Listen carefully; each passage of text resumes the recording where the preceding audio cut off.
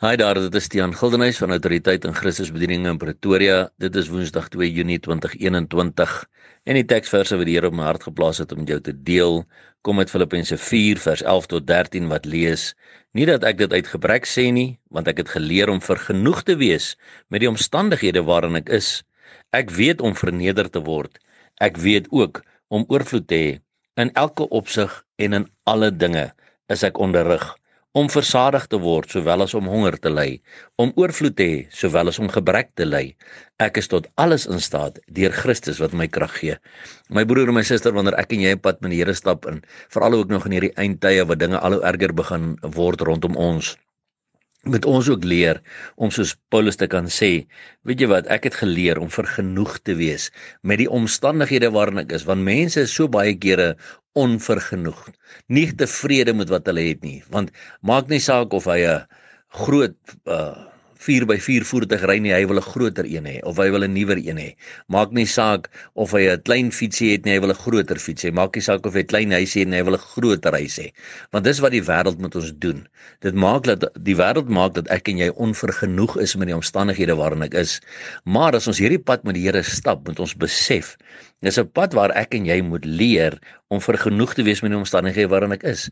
As ek met my voete loop, prys die Here dat ek voete het. As ek 'n groot 4x4 ry, dankie Here vir die 4x4 wat U verskaf en wat U voorsien, dat U die meer as genoeg God is. Jy sien, ek moet vergenoeg wees, maar ons moet ook besef, op hierdie pad leer ons lesse. Ons leer ook om verneder te word.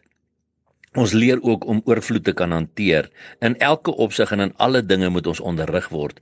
Ons moet leer om versadig te word, sowel as om honger te ly. Want as ek nog nooit honger gely het nie, hoe weet ek watter seëninge is daarin om versadig te word? Ons moet leer om oorvloed te hê, sowel as om gebrek te ly. Want as ek nie in my tye van gebrek aan God kan vashou nie, hoe gaan ek in my tye van oorvloed aan God vashou? Want dit is ongelukkig wat gebeur, wanneer mense gebrek het, en wanneer dit nie goed gaan met hulle nie, wanneer dit swaar gaan in hulle finansies, wanneer daar nie finansies is nie, of daar's nie 'n voertuig nie, of wat doen hulle dan? Dan klou hulle vas aan die Here, dan bid hulle vir die Here, en die oomblik is die Here begin voorsien. Die oomblik as die Here begin seën, die oomblik as die Here begin voertuie gee en kos gee en so aan, wat dan? Dan word die Here weer op sy geskuif. Dan word die Here nou nie meer regtig aan vasgeklou nie, want ek is nou okay, ek het nou weer goeders waarmee ek kan aangaan. Ons moet leer om vergenoegd te wees in alle omstandighede, maar daai vergenoegdheid moet oorsit in dankbaarheid. Dankbaarheid teenoor die Here. Of ek nou honger ly, ek is dankbaar dat God my God is. Of ek versadig is, ek is dankbaar dat God my God is. Want vers 13 sê, die vers wat ons al baie keer aangehaal het, ek is tot alles in staat deur Christus wat my krag gee.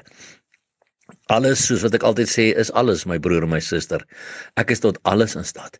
So, ek kan oorvloed hanteer deur Christus wat my krag gee, maar ek kan ook gebrek hanteer deur Christus wat my krag gee. Solank ek net leer om elke dag van my lewe vir hom te vra om vir my sy krag te gee. Ongeag wat die situasie is waardeur ek en jy moet gaan. Of dit is vir gesondheid, of dit is vir finansies, of dit is vir huweliksprobleme, of dit is met betrekking tot verhoudingsprobleme tussen my en my kinders of werkskollegas.